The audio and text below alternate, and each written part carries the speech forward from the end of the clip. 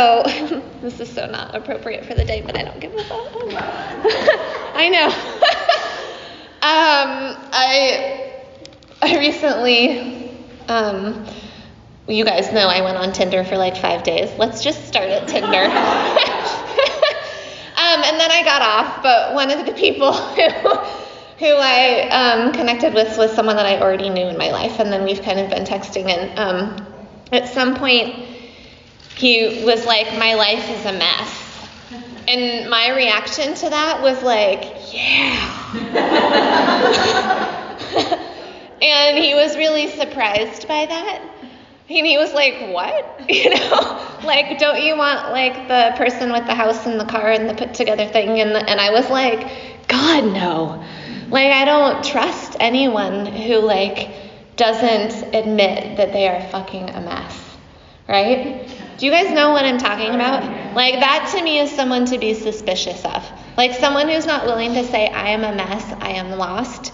That's like, not like all the time, you know? But like at least once in a while that's something to be suspicious of. And this tradition that we're in of yoga, I was like, how does this relate to yoga? Because that's how my brain works, like immediately. And when you have lineage and tradition, that's kind of my other thing about Elizabeth Gilbert, is that I don't think that there was any. We went to the Elizabeth Gilbert thing, which was like, someone could have benefited from some intersectional feminism, man. It was like the whitest, like crappiest, I don't know, it was really hard for Jessica and I to sit there. We were like, wow. But there wasn't an acknowledgement of any sort of lineage, right? And there was a lot of like spouting of spiritual stuff, but without like the weight of like, people have walked this path before, you know, and there's stuff that people have learned from all over the world, from all different kinds of traditions about how to be lost, you know, about how to be a mess. And yoga in particular, we're going to do a pose today that it comes from a story about being lost, about something being lost. And yoga in and of itself would not even, I don't think, have been invented if there was an acknowledgement of like, hey, this kind of sucks.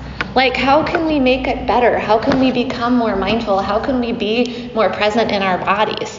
You know, how can we have, like, suffering and pain is that, there's that old adage of, like, pain is not something that is optional in this life. That is the human experience. But we can choose to suffer less through having discipline, through having practices, right? And the Patanjali, who is the author, although it's said to be now probably many, many authors coming together of the Yoga Sutras, but the mystical person who wrote them is Patanjali, and that's what we say. And one of the 8 limbs of yoga gives us the idea of pratyahara, which is to move inward, like to let everything outside fall away so that we can move in. And the point of that for us, right, is so that when then we go outward after our practice, after like our retreat, after whatever it is that we're doing to be able to move inward, that we're able to deal with life in a little bit more of a healthy manner, to be less rigid, to be softer, right? And we say that all the time in this class, like, how can we be more receptive? How can we be softer? How can we be less rigid? And sometimes I'm like, why? And I have to remind myself, and it's so that we can let love pour freely through us, so that we can be in our relationships in a more mindful way, right? It's not just like us being like this all the time. Om Shanti. You know, that's not our lives. Like, we are householders. In the Bhagavad Gita, I looked up the first lines. There's this whole, it's not the very first lines, there's this whole setup. I love the Indian stories because they're really into set and scene.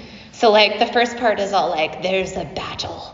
And who here's who is battling, and then there's like a list of names, kind of like the Bible in that way. Did anyone ever have to read the Bible in school? Yeah. And it's like, and then so-and-so begot so-and-so, and then so-and-so. It's a little bit like that, but like less long. The Bible goes really to like the next, but it has that. But what it's doing, right, is giving us that idea of lineage. Like, these are the people who've walked this path before.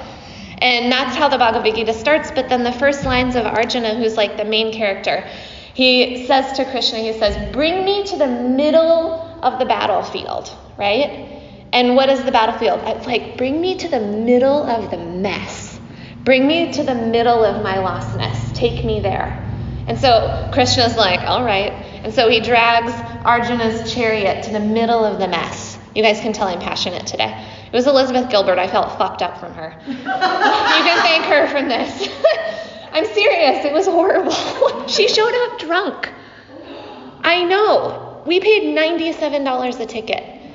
Someone asked me, would you ever show up drunk to a yoga class? The answer is no. And you pay $18. You know, many of you less. So these are the first lines. So he goes to the middle of the battlefield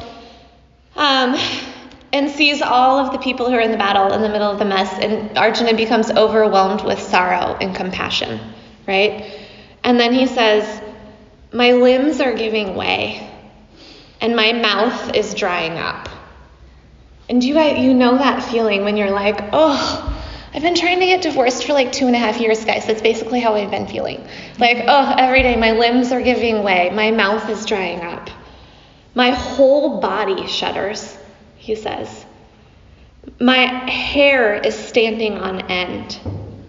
I am unable to hold myself steady any longer. Right? We know these feelings because everyone, like every single person who is human, has walked this path before. And he says, I do not see what good will come of this. Do you guys know that feeling? When you're like in the middle of the mess and you're like, how could any possible good come of this? Right? And then the rest of the Bhagavad Gita is essentially Krishna, who's God, explaining to Arjuna what good might come of it. Right? You know? But I think the important part of this is that like, yoga starts from this place, from this feeling of lostness. And who here who walked into this room? I came to yoga angry. I didn't walk in all like, well, I'm a peaceful person, so I think I found my place. You know? No, I came to yoga so angry. Who came like in some sort of pain? Yes. And then has yoga helped? Yeah. Because it works, and there's a lineage that stands behind us, right? And it also that we're not alone in this. I think Rob Bell, who's a great Christian thinker, and he helped me a lot last year. He has a podcast called The Robcast, which you guys should all listen to if you can handle the Christian part, but he helped me a lot last year to be able to heal my Christian wounds. And he says that naming this lostness is the beginning of prayer.